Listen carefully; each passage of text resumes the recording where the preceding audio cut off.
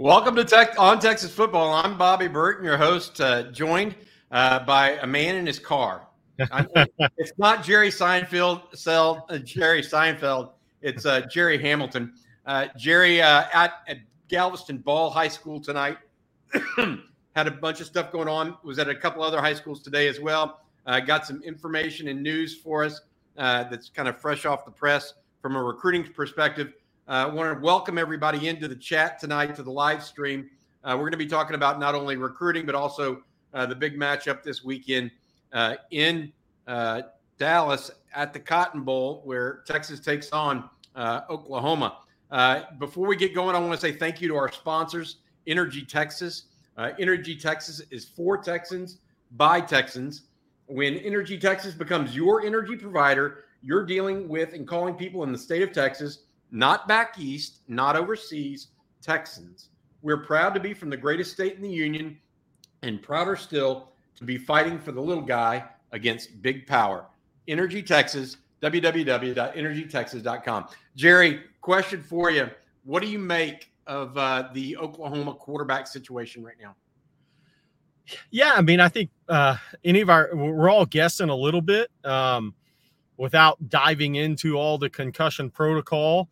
I think it's an interesting decision for Brent Venables. I mean, you look at it and say, if Dillon Gabriel doesn't play or isn't able to play, or however you want to characterize it, man, Oklahoma's really up against it at that point. I think Texas is a heavy favorite in this game. I really do.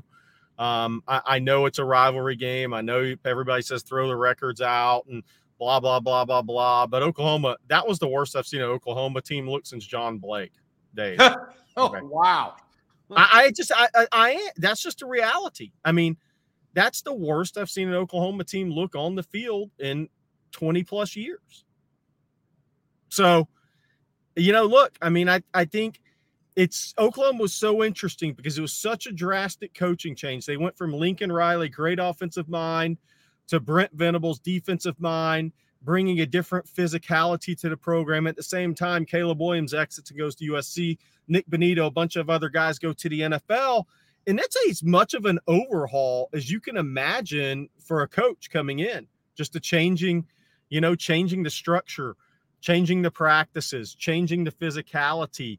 So it's a big change they're going through in Norman. And if Dillon Gabriel can't play, boy, it's kind of scary for the Sooners. But that's why they play the games, as we always say. Yeah, no, it is. And I think, Jerry, you and I talk about it a lot. I mean, you're only as good as your quarterback in many cases, all right?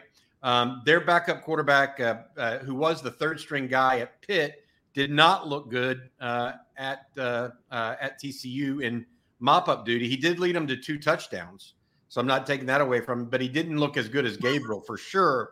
And did not make that Jeff Lebby offense kind of roll. Their third-string quarterback is very interesting. I listened to Brent Venables today and his presser that he had, and he talked a little bit about they're getting 3 quarterbacks ready to play. Assuming one is Dillon Gabriel, the other is, I think, Darrell Bevel. The third is General Booty, who is from, I think he went to Navarro Junior College last year.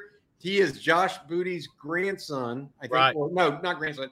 Nephew. No, Abram Booty's son, Josh Booty's nephew.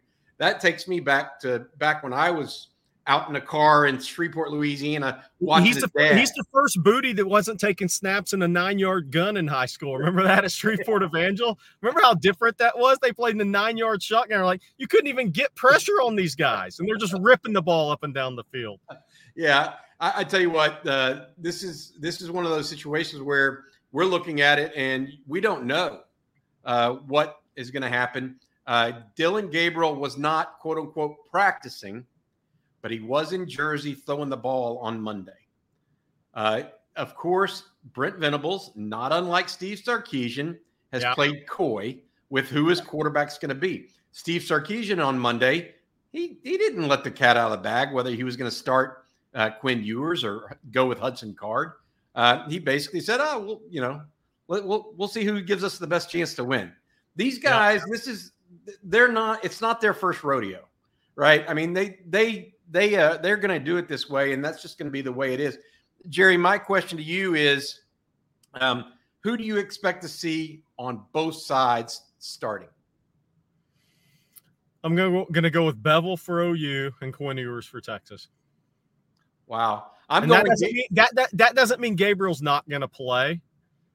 But I will say this. The reason I think Quinn is going to be the guy at Texas for all the reasons he won the job in the first place. And I go back to the first quarter of the Alabama game. Can you imagine being Steve Sarkisian calling plays and saying, oh my gosh, the guy I'm calling plays for looks like a first-round pick at quarterback? That's why he's going to be the guy. I get it. I completely get it. And I don't disagree with Quinn Ewers. I do think that they're going to try to trot out Dillon Gabriel. And I could be wrong. Maybe they trot out Gabriel, and if it doesn't go well, then Bevel comes in. I could have the mix wrong on that, but I don't know. That's a tough one. Yeah, maybe they try to get him to give them a second half, momentum, something like that. You could be right. I could see that both ways. I think though, if you're going to play him, you play him early, because otherwise, you're going to get the question proverbially, why didn't you play him to start the game? Then you would have had a chance to win, Right. And so I think that's where second guessing the head coach can come in pretty heavily.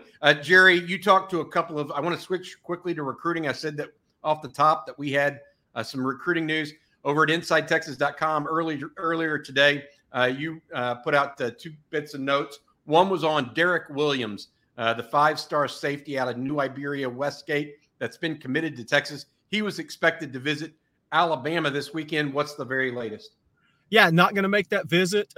Possible in December, but not a given. I talked to a family member this afternoon, and they didn't act like official visits were imminent with him. And does that mean he'll take none? No.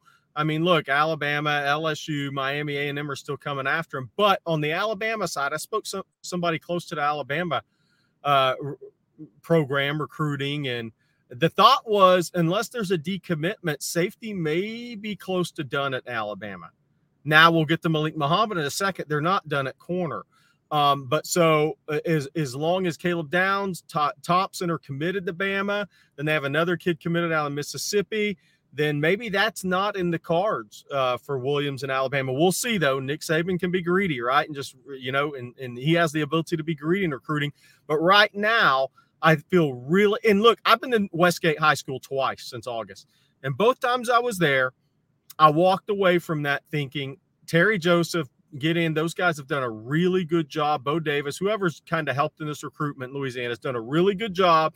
And the Westgate coaching staff thought, look, Texas has to recruit through the whistle on this kid, but they put themselves in a really good position because they've done such a great job in the relationship process, not only with the kid, but with the mom and with the coaching staff at Westgate. So I'm going to stay there until something tells me otherwise. I think Texas is in a really good spot with Derek Williams, and he's not going to visit Bama this weekend. We'll see if that visit is rescheduled or not. That's to be determined. One word that I would have for that update, Jerry, encouraging.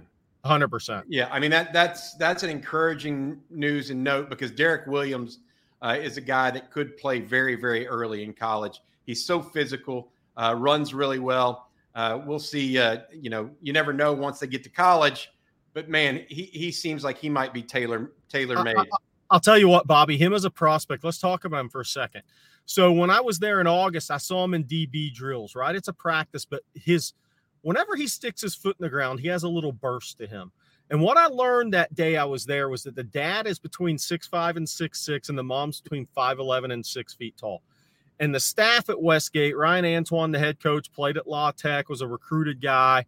They just think this kid could end up being 6'3", 220 one day. They think he could be big. Now, the second practice I was just at, he was playing running back. And he has everything you saw in a DB drill carried over to running back. He has real acceleration. He has different acceleration for most safeties that we see. I mean, he's got more acceleration than a Caden Stearns and a BJ Foster did coming out of high school. And that's not taking anything lightly. Those guys are big-time prospects coming out. But I think Derek Williams may be on a slightly higher level as a prospect than those guys, especially when you consider how big he could get. Yeah, I think that Texas needs a safety that can patrol the field a little bit more maybe than what they have right now. Anthony Cook and Jaron Thompson are playing well, but neither of them necessarily have that 5-star first-round pick ability, right? They may play in the league someday, but they just don't have that all the way around ability. Certainly not to man up on the outside against some people like Derek Williams might. It's only a kick, a jump, a block. It's only a serve. It's only a tackle, a run. It's only for the fans. After all, it's only pressure. You got this. Adidas. As well. That's just hilarious. And by the way, he's playing corner some this year too. So they're comfortable enough that he'll go cover a team's best receiver if they're playing a team that has a Division I caliber wideout. I've got another thing before we switch and talk about Malik Muhammad, because I want to the cornerback that's committed to Texas. Wow, what a tackle! You see that acceleration when he sees the ball? That's a different level. What I was going to say before I get to Malik Muhammad, and we talk about the young man from South Oak Cliff that's committed to Texas. He's was also expected to visit Alabama this weekend. I want to get that update. Before we do, I want to ask everybody a question that's on the live stream right now, and that is, what is your favorite Texas OU memory? It can be a game, it can be a single play, it can be something that you remember when you were 7. I'm going to give mine at the end of the show, but I want you guys to think about that. Jerry, let's and comment on it, please, because I think it'd be interesting for other people to see it. Jerry, talk about Malik Muhammad, the cornerback out of South Oak Cliff. You talked to him today and got the latest. Yeah, last week or maybe 2 weeks ago, last week when I was up there, it was October 8th had been mentioned.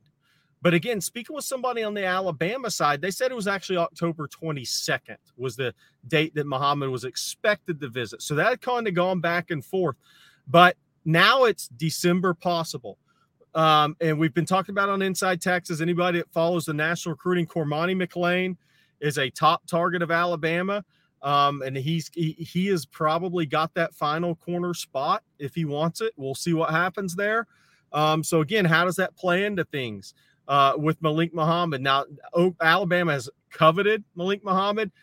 For those that remember, the night before his ceremony, or I reported the day I was at Muhammad's ceremony, Nick Saban was on the phone with Muhammad and the family for an hour the night before, trying to get him to hold off on committing.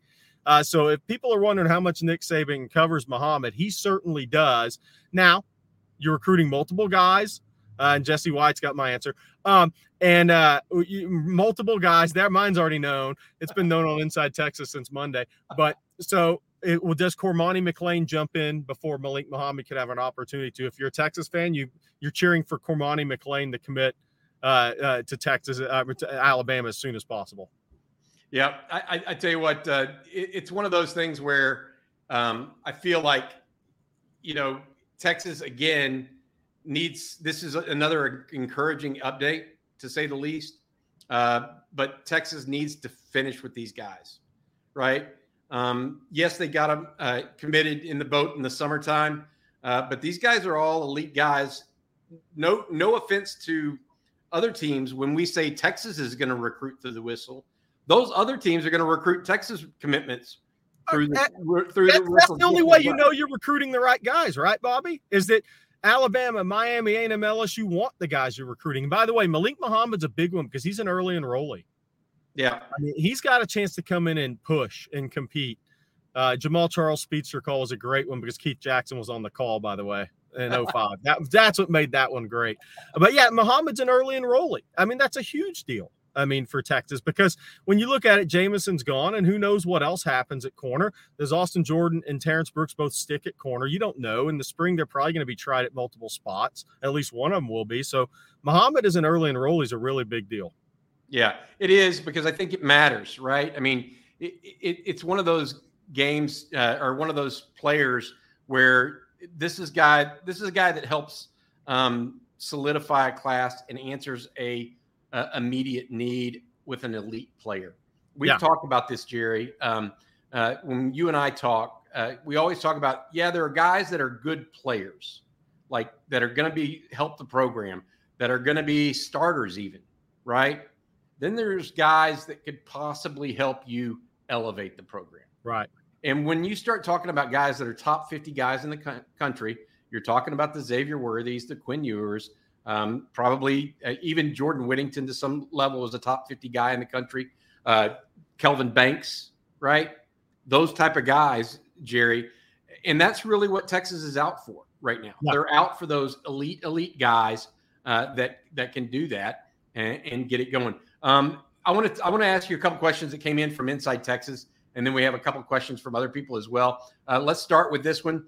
I know they were down a lot of players and kind of sucked before, but do you think the Sooners may have overlooked K-State and prepped for us, pulling a Patterson per se? No, I just think that they're having trouble. Now, what's interesting about Texas, Oklahoma is the quarterback run game's not in the equation for Texas. And I can tell you this from a TCU perspective, Chandler Morris was back healthy. And there was a question who they were going to go with, but Adrian Martinez and Kansas State kind of exposed a couple things with Oklahoma. So TCU went with Dugan, who'd been playing well enough to have that quarterback run game, and came out in 10 personnel and kind of caught them off guard a little bit. But that quarterback run game was a factor in TCU's preparation for Kansas State. I don't think Oklahoma has overlooked anybody. I just think they're struggling as a team. I don't think Texas overlooked Texas Tech when they went to Lubbock either. I just think, they didn't play well. There's some holes. And Oklahoma definitely has those. And like you said on the phone today, when both safeties go down, good luck in college football. There aren't a lot of teams that have depth at safety to where if you lose both of your starters in a game, you can replicate what those guys brought. That's just not happening in college. It's changed too, Jerry. It's changed because there's not as many that are sticking around long with the transfer portal. Right. So they're not ready to go when called upon off the bench. They don't. I mean, J.D. Coffey's not ready to go right now. Right. You can say, oh well, he's a sophomore, yada yada. He's not ready. And so if Texas has to go with him, it's going to be a steep decline. And I'm not taking a shot there. It's just Jaron Thompson and Anthony Cook not only are they playing well and playing fast, they're getting people lined up. Right. They're communicating with other people. And OU lost both of their guys last week at certain times, and it looked like it. Yeah. Now, I did not watch – I don't know if you watched the K-State game, but I did not watch much of the K-State game. I taped and recorded the entire TCU game. And actually, it went so long, some of it didn't get recorded at the very end because of I think there was like a lightning delay or something at one point, but I fast-forwarded through it. The issue is – there's not an innumerable supply of backups these days. And OU was the defense was already considered the weaker side of the ball. And they're changing styles of defense with Brent Venables from Alex Grinch, who went to USC with Lincoln Riley. And so it's a big difference. And I think we see that to your point, I feel like maybe OU got exposed like last week and didn't look good, but I don't think it's ever as bad as it looks or ever as good as it looks. Well, and let's say this about TCU, because I think a lot of fans probably underrate TCU right now. They had a running threat at quarterback, but TCU's got multiple future NFL draft picks at wide receiver. And for people that don't believe that, I don't know what to say. Quentin Johnson, he'll be a first rounder after the combine. Savion Williams is a guy that's thought of as a probable draft pick. Darius Davis is one of the fastest players in college football. Jordan Hudson hasn't even really got out there much. And the thought is that guy's going to get drafted one day. I mean, and I certainly believe that seeing Jordan Hudson in high school. So they have they probably have the best receiver core in the Big 12 when you consider Nayor going down before the season with Texas. I thought those are the two teams. So does Texas have that same ability to attack Oklahoma the same way TCU did? I don't know. I think it's going to be a little different. But where I think Texas is better than TCU is at the running back position. And that's going to force Oklahoma to attack it a different way. And that's why I think Quinn Ewers takes the ball again, because the ability to throw down the field with favorable coverage, Oklahoma has to stop the run, else they have no shot Saturday. So you got to stop the run early, and then that's going to enable Texas to throw the ball down the field and have some favorable matchups at multiple spots. Taking Cole Schramm's question here because it's kind of it's an offshoot or a tangent somewhat. How much does Oklahoma struggling on defense, especially against a running QB, really have a bearing on Sark's game plan? I don't know that it really does in the same way, unless there is one or two ways to really get them out of sorts and out of their base defense with different kinds of positions, whether it's 21 personnel or 4 wides and 1 tight end or 4 wides and a running back. So 10 personnel. Unless it's by design or by alignment, I don't know that it really does much overall. I'm talking about maybe on 3rd and 3 and you spread them out, right?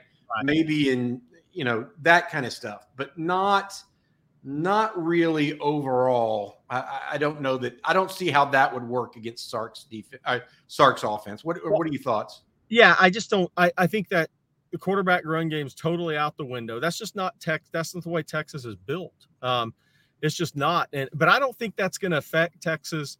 I agree with you that much. I think Sark is such a great game planner, has such a great feel for offense. They do such a good job breaking people down in the spotting tendencies that I think, look, more important everything's a matchup, right? More important than a Texas not having a quarterback run game is creating the shots down the field against a defense that I think can be had there, especially when you're going to have to force an extra number into the box. And so Sark's ability to dial that up is his strength. And I look for that to be a strength Saturday. With Jerry Hamilton of InsideTexas.com and On3 Sports. Jerry is at Galveston Ball in his car tonight, doing some work for us. By the way, I've been out and about today, but I need to let people know. So Braylon Shelby has kind of been on. We've talked at length. I've mentioned on Inside Texas. So I was just down in the area, and his sister's an unbelievable athlete, maybe the best athlete that'll ever come through Friendswood High School. So she was playing volleyball, and I was talking to Braylon at the game a couple weeks ago.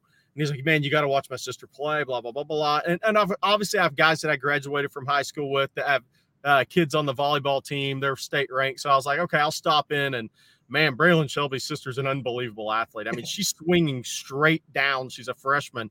I mean, she can dunk a basketball. So very impressive athlete for a freshman. Well, I got to wonder, is she going to be a Vic Schaefer target in your opinion? If she gets to 6'1", she's going to be a Jaron Elliott target. You think more volleyball than basketball? That's what people think. She's going to be a freshman starter on volleyball and basketball. Very rare, but she is a 5'11", and she is so far above the net. And it's not just jumping ability; it's fast twitch jumping ability. She gets off the floor quick. Gotcha. Asking people in the chat, what is your favorite Texas versus OU moment? It could be a single play. It could be an anecdote. Whatever you think your single favorite moment of the Texas OU rivalry is. I'm going to go over mine here at the end of the show.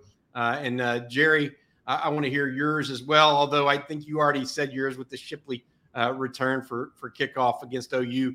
Texas down 14-3 at that point. Shipley returns a kickoff, and it's 14-10, and we got a ball game.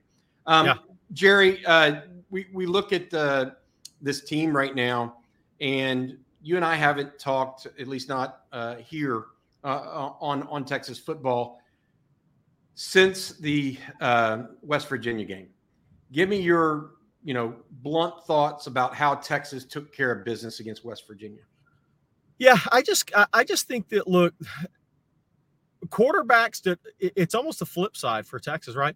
Well, I like the West Virginia matchup for Texas was JT Daniels he's a pocket guy. He's a strict pocket guy.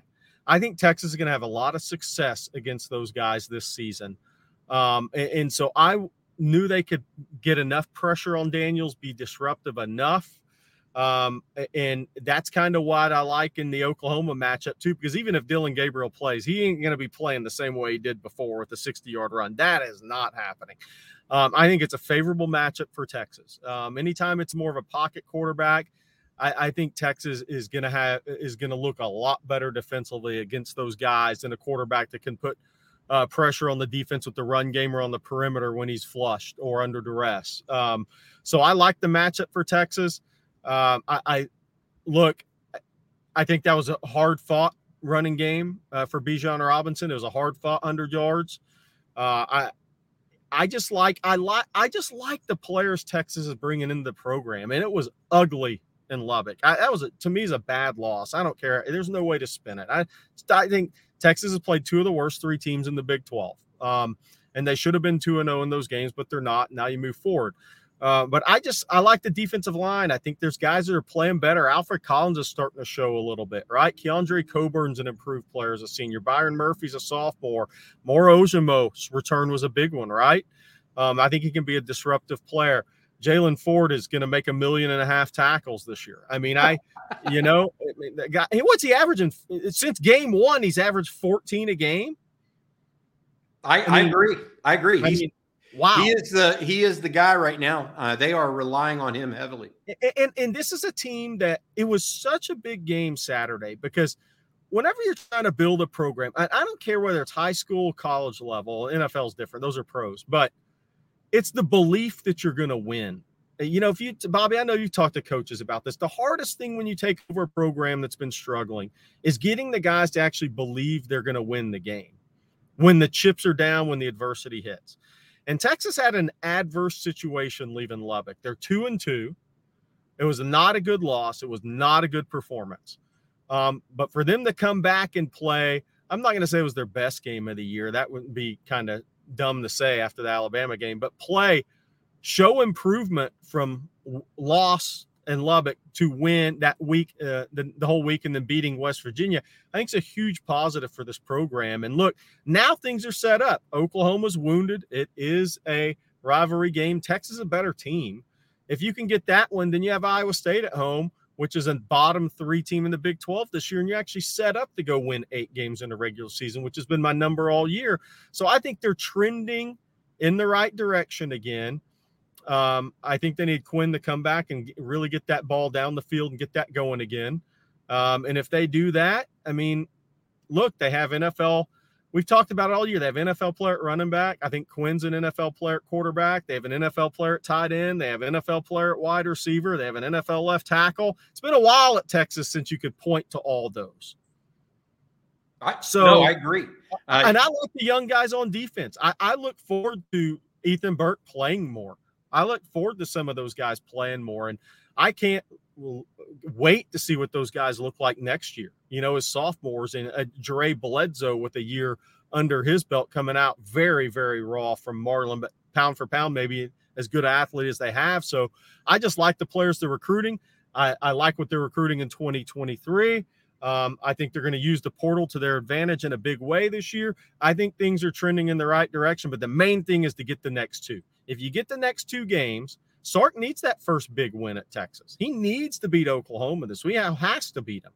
And then you beat Iowa State, then you're sitting there and you have a chance and you have momentum and you have kids believing we've turned the corner here under this new coaching staff, and we actually believe what they're telling us and have been telling us. I think it's huge.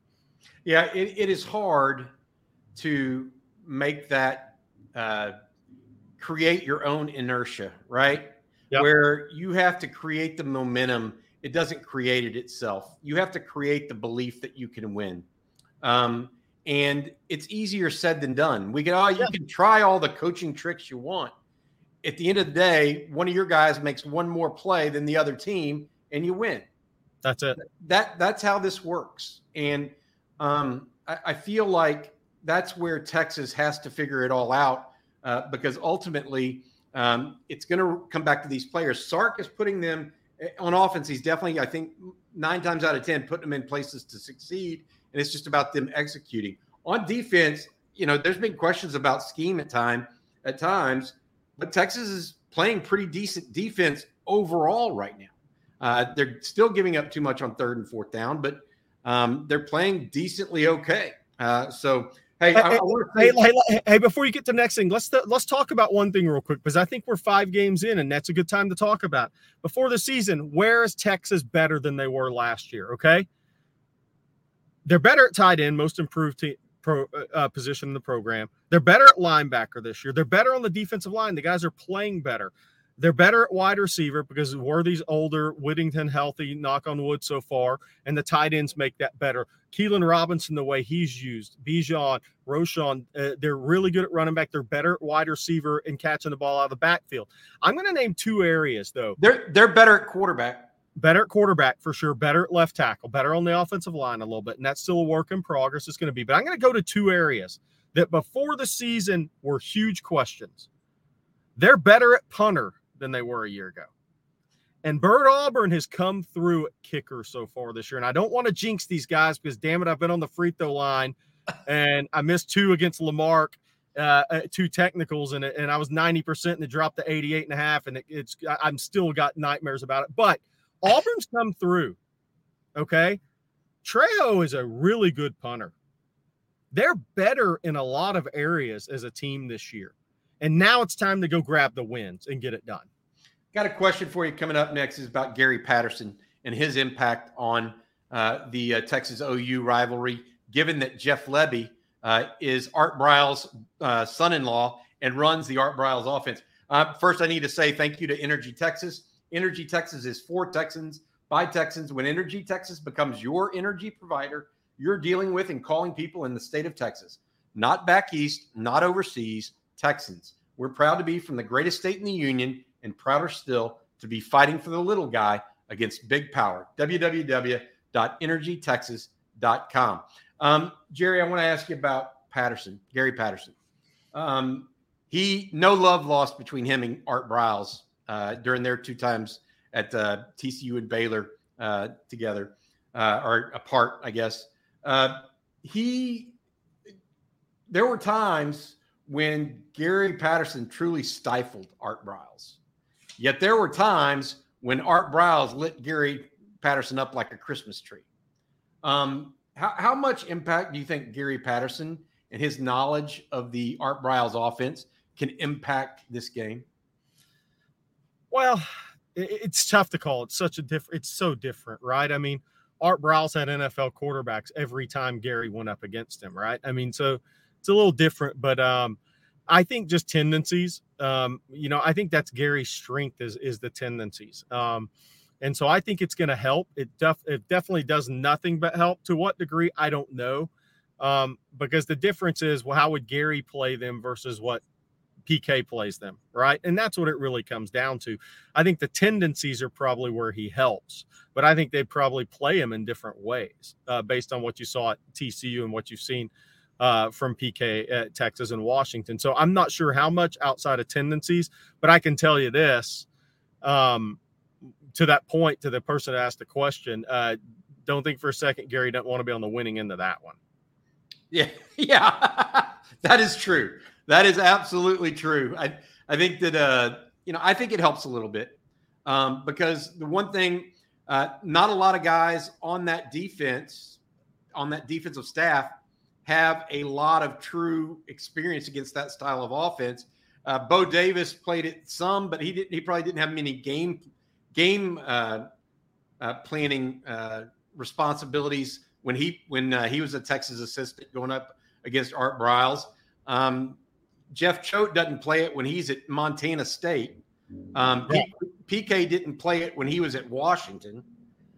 Blake Gideon may have done it a little bit.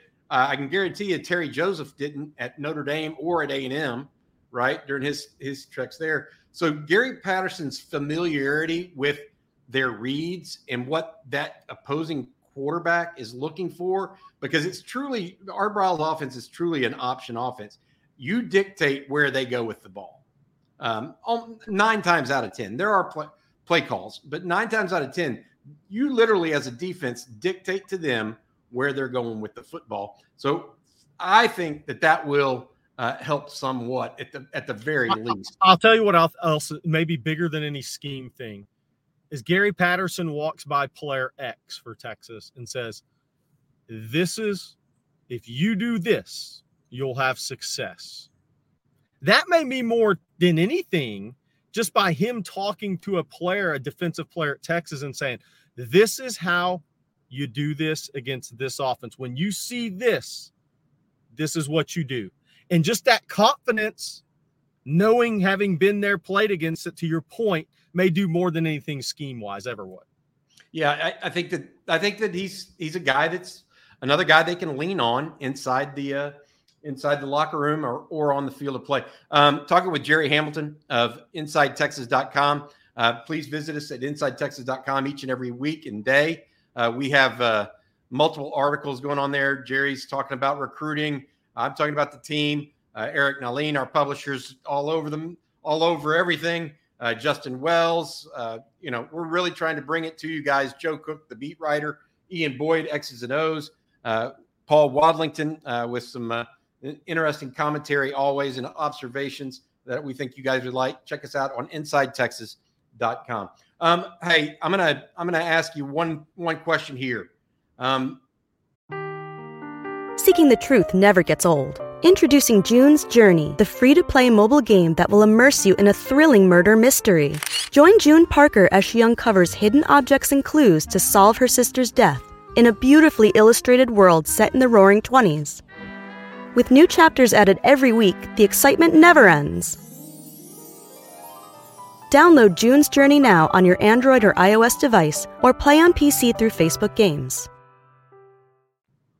Where are Red, Thompson, O'Meara, those guys? Ajay Hall. Ajay Hall got in the game a little bit. He was on that Hail Mary, Jerry, Right. that they missed at half. In your opinion, where are those guys right now?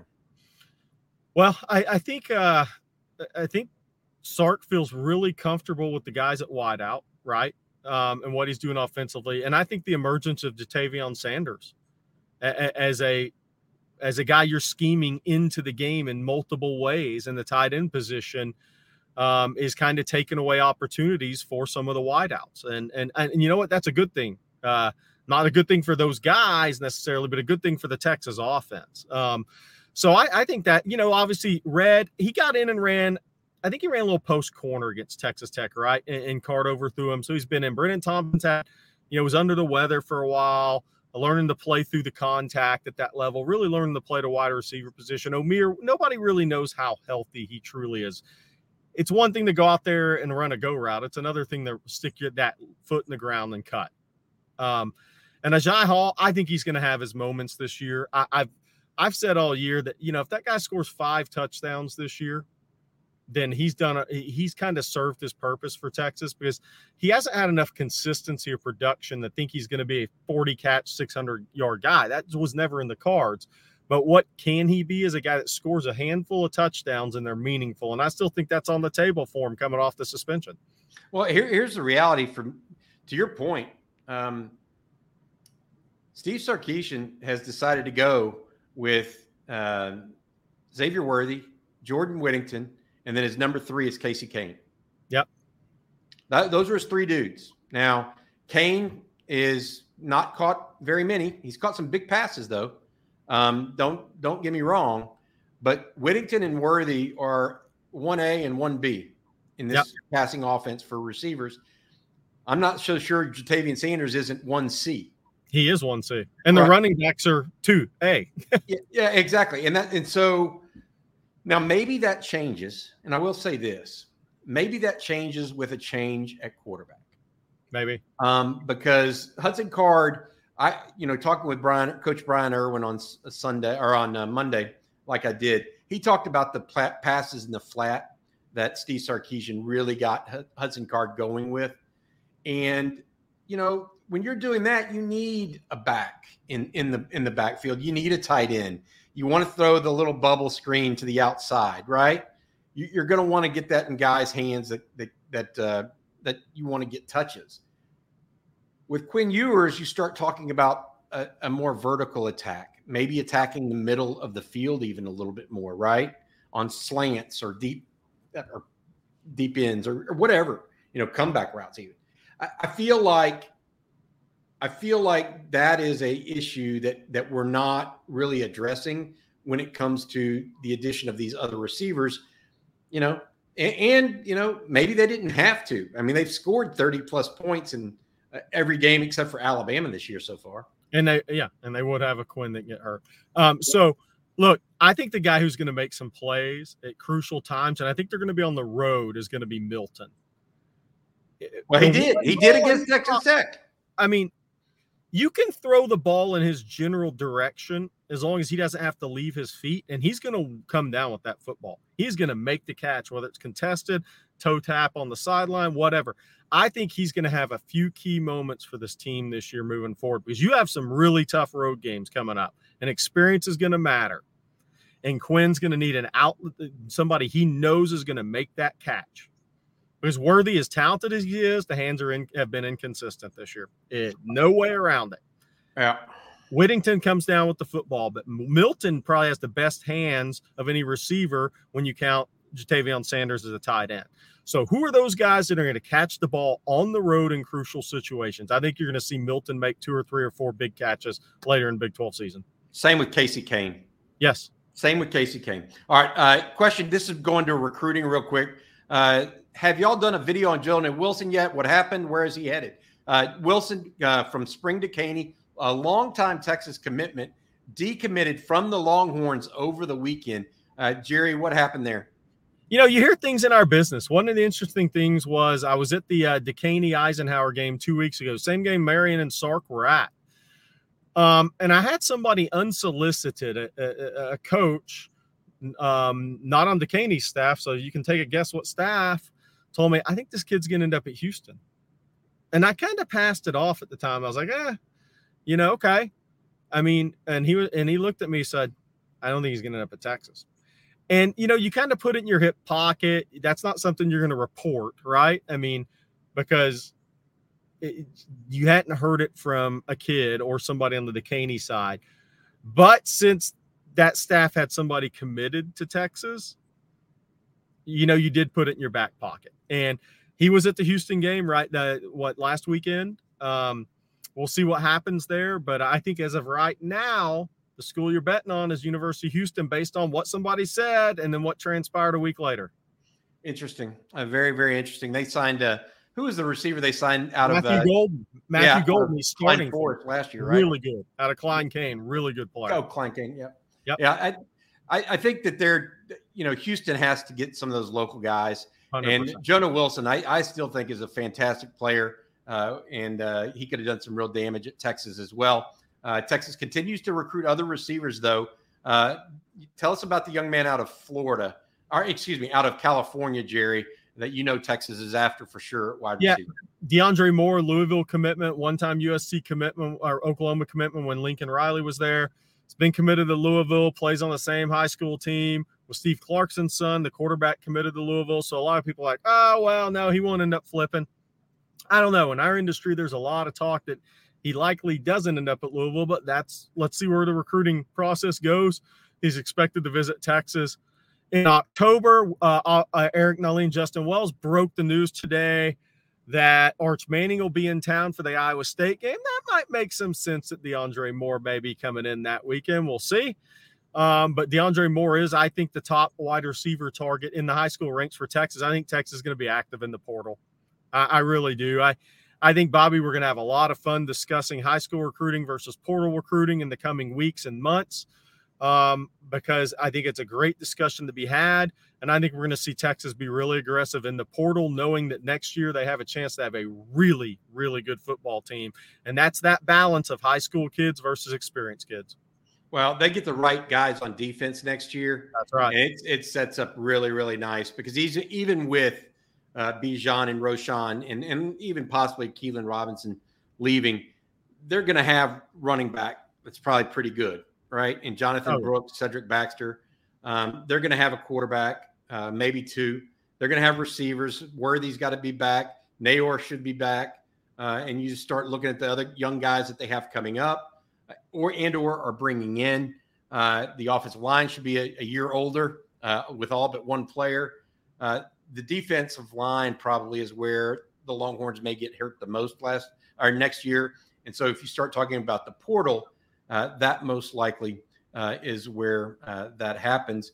You mentioned DeAndre Moore, and this is interesting, right? So he's committed to Louisville. Well, Louisville is now a disappointing 2-3 right now. And I think that it's not just that they've lost some games, it's how they've lost them that's got people second guessing their coach. And here is my question, Jerry. There are more than one. We've already got 5 teams without head coaches, I think. Nebraska, Right. Wisconsin, Colorado. Who else am I missing? Arizona State. So 4 at least. Soon to be Auburn. Georgia Tech. Oh, Georgia Tech's the other one's already gone. You don't think Tashard Choice doesn't know somebody at Georgia Tech that Texas could probably use on defense? Yeah. I mean, Exactly. I'm not saying that Tashard Choice is going to go and do that. Heck yeah, it would have been. I'm reading Justin Yarborough's text there. Drew Sanders made some plays for Arkansas. Absolutely. Yeah. At least I think he's the national leader in sacks right now, Jerry. No But my point on the portal as it relates to that, those guys, you're going to know within the first, and thank you, by the way, Justin Yarbrough, for that super chat. You're going to know those guys and be able to scout that team. And why wouldn't those guys put their name in the portal come December? Absolutely. Why wouldn't they? So they can test their options, so to speak, because they're going to have a brand new coach. Why wouldn't they go in the portal immediately in December before the new coach really knows who they are? Because they can always potentially hop back out of it. I don't know what to say. Yeah, no, and I think it's going to be very interesting. Because Auburn will open up. I don't think there's any doubt about that, right? So, and here's the thing that we're talking about, the school programs that are open. What happens when a coach takes the Auburn job? Where does he come from? This coaching carousel. And the one thing I'm noticing, and I think it's pretty obvious, is guys are getting fired earlier in the season now. 5 coaches after 3 or 4 games. So you have a scenario now where I think ADs, because of the portal, because of the December signing period, are starting to get ahead of this a little bit. That's where the December signing period plus the portal's changing the game in the coaching carousel. I think there's decisions being made quicker. They're not going to let these guys linger and, hang them out to dry here for 9 games and fire them in the middle of November. That's not happening. I think you're going to see more people making moves earlier. And to your point, what that does is it gives the kids at these schools time to prepare if they're going to jump in the portal. But it also is going to get this coaching carousel going earlier and earlier every year. And I think that's going to be a change that's coming in college football because of those 2 things we talked about. Yeah. Jerry, I got to say something, because this reminds me of really something I wanted to say kind of about the lack of substitution that Texas has and Steve Sarkisian does at wide receiver. Yep. Here's the reality of it.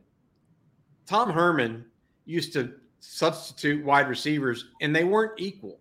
Didn't even make sense. No, it didn't make sense, but he did it to keep them fresh and keep them involved in this sort of stuff. Well, you're effectively taking, every play that Xavier Worthy's not on the field you're less likely to score a touchdown. No question. And so, I think that there's an element of truth to what Terry Freeman is saying here. Yes. Into story, kind of that thing. Want to guess Pivo 4-4. Hey, by the way, Bobby, there's a reason they're called number 1 and number 2 receivers. Yeah. That's a good point. Hey, Jerry, recruiting question for you. The big tight end out of Arizona, Deuce Robinson. Have you heard anything more from him? I think he was at Georgia a week ago. Georgia a couple of weeks ago. He's at Alabama, scheduled to be at Bama this week. And we have not heard a date that he's rescheduled for Texas. And I wonder, since we haven't heard a date, if that is in question. I'm just spitballing here because I was at North Crowley last week to see Samaje Burrell, and Jeff Banks and the staff had reached out to Kamorian Pimpton, the 6'6", 225-pound senior riser that's committed to Vanderbilt. So when I heard that day, I said, I wonder if Deuce Robinson makes it back in. Because obviously Texas is looking. They have 2 tight ends committed. Will Randall's a really good player in the Andrew Beck mold to me. Just a really good football player. You can move him around. You can do a lot of things with him. Spencer Shannon's going to come in as a guy who is a really talented blocker, not really a mismatch, Neither one of those guys are mismatched in the passing game. So Texas is clearly looking for a mismatch with size at tight end to add to the equation at the tight end position. And so Deuce Robinson, who did not make that official visit because of a lightning, canceled his game. a few weeks ago. But with Texas now talking to Kamorian Pimpton and inviting him to the West Virginia game, he couldn't make it down. His father couldn't make it down. I thought that was very interesting. It's going to tie into Deuce Robinson one way, a couple ways, but it's also telling you that Texas is still looking for that favorable mismatch at the position. Speaking with Jerry Hamilton of On3 and InsideTexas.com, got a few more questions here. I also had a question for all the visitors tonight who are joining us. Thank you guys, by the way. We really appreciate you guys joining us here at On Texas Football as well as InsideTexas.com. Nobody enjoys this, I assure you, more than me and Jerry talking Texas football. Jerry's at Ball High School right now, and they turned out the lights apparently in the car parking lot. So we really do enjoy it, and I hope you guys realize how much we enjoy you guys being here with us as well. Jerry, before we get going, one of the things I wanted to mention was we're asking everybody in the chat to name their very favorite Texas OU moment. I'm going to give mine out here in a few minutes. We've seen some. Mine actually, I'm not going to say what it was, but mine actually has already been mentioned, and it was not. I don't think Matt put it up on the screen, so I'll have to go back and talk about that and make sure people hear about that. Before we go any further, I also want to thank the guys at Energy Texas for helping us out as well. Hey, hey, let's go this one real quick for you because it's a recruiting question. I know Justin Wells went up to see him last week. Micah Hudson, Tommy Yarish is calling. Our Tommy Yarish at Inside Texas and On Texas Football is calling his game on Friday night for Dave Campbell's. Have you heard any rumors about the young man, the 2024 top wide receiver or one of the top wide receivers in the state and country, Micah Hudson, making a decision already? Yeah, I mean, we always hear rumors in our business, right? I mean, the back channels, you hear all the chatter. Nothing that I would say is concrete with that, right? I mean, and I think Texas is doing a great job with Micah Hudson. I think Brennan Marion's developed a relationship quickly. I think obviously the scheme is very favorable. I think A&M's struggles on offense helped Texas mightily in this recruitment. I really do.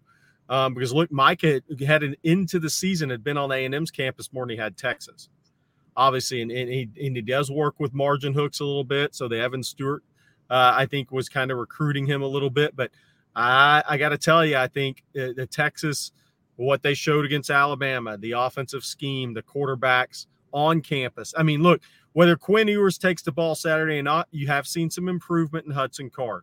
You've seen. And receivers, they see these things. They see a quarterback that, okay, he's stepping up on the pocket more, and he's giving me a chance as a player, right? Okay, you saw Quinn against Alabama. You're like, whoa, this guy looks really good. Arch Manning's coming in. 3-star Arch is coming in next year, So 20 touchdowns, no interceptions this year. I'm sure I just jinxed him. But 3-star Arch is coming in next year. So, I mean, there's a lot of pieces in place that are positive for Texas if they just go win the games, coupled with A&M struggles on offense. I think Texas is in a pretty good spot. Yeah, it seems like somebody put a post out the other day. Sean Watson with Tyrone Swoops at quarterback averaged 327 yards per game of offense. Thus far, Jimbo Fisher is averaging less than 300 yards of offense per game against FBS opponents. Right. I mean, if you're a wide receiver, is that what you want to be part of? If you're a quarterback, is that what you want to be part of? I think there's a. I mean, they lost their one quarterback. Well, and here's the thing: is that if that number could have dropped this week, I mean, you're going to Tuscaloosa in one of the ultimate Nick Saban revenge games of all time, right? So we'll see what happens there. But yeah, I mean, look, from the A&M perspective, we say, well, our freshmen are on the field, right? We've said that for Texas, so we got to be fair. Yeah, but their freshman class is incredible, right? But here's the thing: lost to App State and didn't look good doing it. Beat Miami, and Miami then gets blown out by Middle Tennessee State, so that kind of is not a good win. Now, who then who then loses to UTSA? Right. Right. Of course. Yeah. Jeff Traylor's going to have his guys prepared, right? That was a perfect setup for a Traylor game. And then not looking great against Mississippi State. And then you look at the rest of the schedule. Well, you got Bama this week, then you have the off week, then you go to South Carolina. Now, here's the fix, I think, for an A&M if you're talking about. I think Connor Wigman will take the ball at some point this year. And I think he's going to be better than the guys that have played. So Texas needs to keep winning ball games and need to look good doing it, throwing the ball down the field, having a fun offense. Look, and here's the thing, too. We talk about, well, Texas needs a couple other receivers to step up. But if you're a competitor and you're Micah Hudson, you're looking at Texas saying, oh, I can be as good as Xavier Worthy. I can take my 9 targets a game and do something with that and have 100 yards a game. So that's the flip side. The positive in recruiting is I think some people look at it, well, is Texas play enough wideouts? Well, the best of the best say I can go do what that guy's doing. Yeah. And Xavier Worthy is not going to he's future pro as long as he stays healthy. This is an interesting question for you and I, our backgrounds in recruiting. Can you weigh in on the issues going on at SMU right now with a bunch of kids backing out, saving their red shirts and sitting out now? You know Rhett Lashley personally. You and I have talked about that. I'm not trying to out you here in public or what have you. What's he going through right now? Yeah, I think this is just where we're at in college football. I've said for a while, your G5 basketball and football jobs have become so difficult in college sports because of the portal. You make a good evaluation, you're going to get hosed. I mean, I don't even know other way to say it. I mean, look, these kids are going to be you're going to see things like this pop up. And I don't think this is going to pop up at the Power 5 level. I think this is more of a G5 thing. I really do. Where all the kids are going to be looking to bump up if they can. And that is going to be something that I just think makes these jobs difficult. And it's football and basketball, right? I mean, because your best players are going to want to portal up. And the guys that are portaling down aren't necessarily always the guys you want. So, being a G5 football coach, being a mid-major basketball coach, I don't think it could be any more difficult than it is right now. I should have. By the way, I think that's a testament to a guy like Jeff Traylor, what he's doing at UTSA, by the way. I've got to say this because I didn't preface this well enough for you to answer. But there's a report, I think, out of the Dallas Morning News that says a bunch of SMU players have decided they're going to redshirt. Here's my question.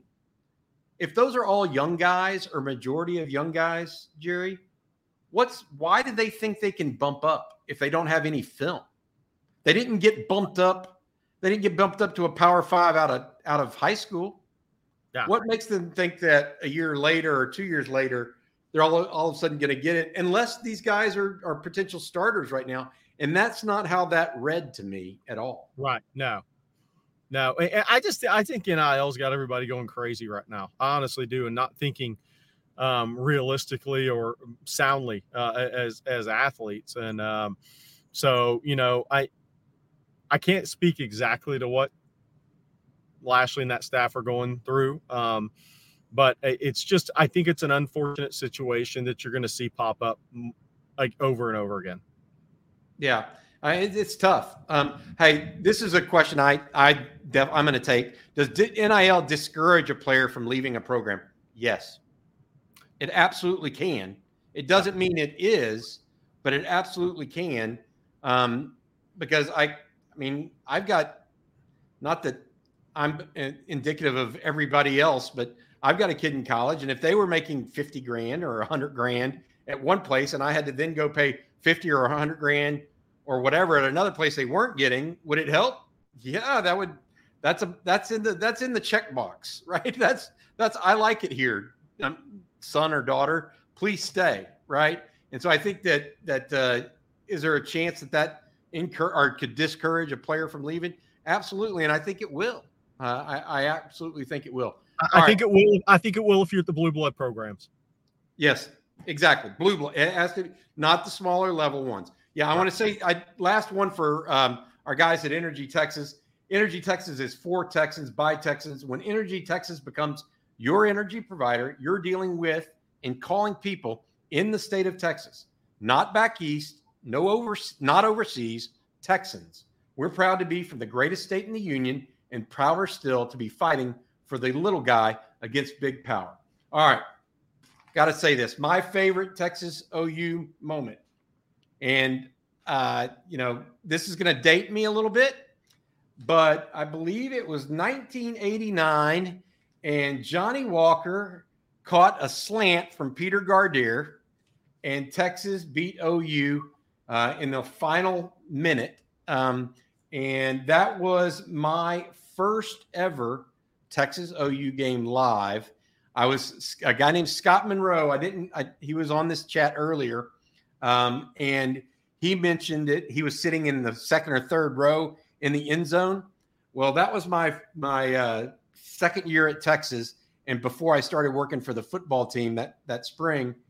And I was in the same area he was. I was about, 10 to 15 rows up among the mass of college students. And when I say it was complete and utter mayhem, when Johnny Walker caught a slant and kind of fell into the end zone against OU on I think it was 4th and 10 from about 30 yards out, pandemonium. For an 18, 19-year-old kid, whatever I was at that time, Jerry, absolute pandemonium. It was like welcome to big-time college football. It was outstanding. Mine, before we go, I originally, when I actually posted this on Inside Texas, started a thread. Mine was the Shipley kickoff return because OU was up 14-3. It didn't look good. That was a potent offense. I was sitting in the end zone and saw the whole thing happen right where Shipley caught the ball. I was watching. I'm going to go to Quan Cosby's block, though. And here's why I'm going to say that. That was a physically, we're standing toe to toe and we may take your lunch money moment.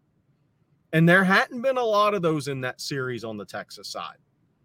That was a very key play to me because that's a wide receiver making extremely heady but physical play against a team that had won the physical battle so many times. And that's when you knew these guys were a little different. Complete tone setter. Yes. Complete tone setter. Announced our presence. Here we go, bud. Yeah. There's no doubt about that. Some folks are mentioning Edwin Simmons' run. My dad talks about Earl Campbell in his senior year. There's just a bunch. Stoney Clark's stop at the goal line. Stoney back to the target tackle. Absolutely unbelievable. Like ran right along the goal line and kept Terry Allen James Allen out of the end zone there. Just incredible games. There's been. I will say this. There's been some negatives in that rivalry that I've seen too. I saw one of the 66-3 game. I think it was, I can't remember. It was in the 60s, and it was just bad. It was horrible weather at the Cotton Bowl, and OU just laid it on Texas in the somewhat relatively early in the Mac Brown era. But I think maybe the most athletic play I've seen in that rivalry was Roy Williams jumping the Texas blocker to hit Chris Sims's arm. And I'm talking about Roy Williams, the Oklahoma DB. I was sitting next to a bunch of non-media folks, but people that had some good tickets, about 10 rows up, right on the 10-yard line on that side of the field when that happened. And when I tell you that he literally he had no regard for his body. Right. In the play prior, what was amazing is Roy Williams, that DB from OU that was Superman basically at some level. He ran down the seams with the Texas Roy Williams. I mean, he ran down the seam, got his hand on a ball, and in the very next play, he's blitzing I was just like, dude, I'll tell you another one of mine. My hat's off to you, dude. You're good. I'll tell you another one of mine before we roll was Adrian Peterson's freshman year. Yeah. Texas was really good on defense. And he had 200 yards his freshman year. Then after that, didn't do much, right? He was injured, had the bad ankle, but that freshman game in that setting, I think it was 12-0 was the score, right? Somebody remind me, but that Texas was really good on defense. And I said, whoa, that guy actually is living up to the number one player in the country, ranked by Bobby Burton at the time, as he looked every bit like the guy. And your thoughts were, Texas has VY and said, man, how good would they be with Adrian Peterson? Another day is here, and you're ready for it. What to wear? Check. Breakfast, lunch, and dinner? Check. Planning for what's next and how to save for it? That's where Bank of America can help. For your financial to-dos, Bank of America has experts ready to help get you closer to your goals. Get started at one of our local financial centers or 24/7 in our mobile banking app. Find a location near you at bankofamerica.com/talktous. What would you like the power to do? Mobile banking requires downloading the app and is only available for select devices. Message and data rates may apply. Bank of America NA, member FDIC. It was amazing. I feel like there's been so many great games. The atmosphere there is one in a million. I've been to Florida State. Matt, our producer, is a Florida State fan. I've been to 3 Florida State games. I have not been to Army Navy. I want to do that at some point. Been to, several A&M Texas games. I've been to USC Notre Dame, both home and away through the years. I'm trying to think. I haven't been to Michigan, Ohio State, which I think would be a great one. I've been to Auburn versus Alabama one year. The difference really is the crowd. The home and away is such a big difference. The Cotton Bowl is split not by sideline, like the player is split by a sideline, right? Texas on one sideline and then Oklahoma on the other. The audience is actually split down the 50 on both sides. Right. And it truly is a situation where one side is screaming and one side is sitting on their butts because they're pissed off after almost every single play. I've never seen a 2-yard run cheered more than in that game. Yep. It's that kind of game. And if you haven't been to it, I would, any Texas fan out there, if you haven't been, please try to get to it. If you're just a general college football fan, I would recommend it as well. It's just that kind of good thing. All right, Jerry, I know I've kept you a little bit over here tonight. Yep. I appreciate it very much. Jerry Hamilton of InsideTexas.com and On3 Sports. I'm Bobby Burton. This has been Longhorn live stream on Texas football. Thank you all so much for joining us. We enjoyed it. The next live stream will be Friday, but tomorrow morning, Eric Naleen and I get together for our weekly episode of State of the Program. For Jerry Hamilton, I'm Bobby Burton. Thank you all for watching.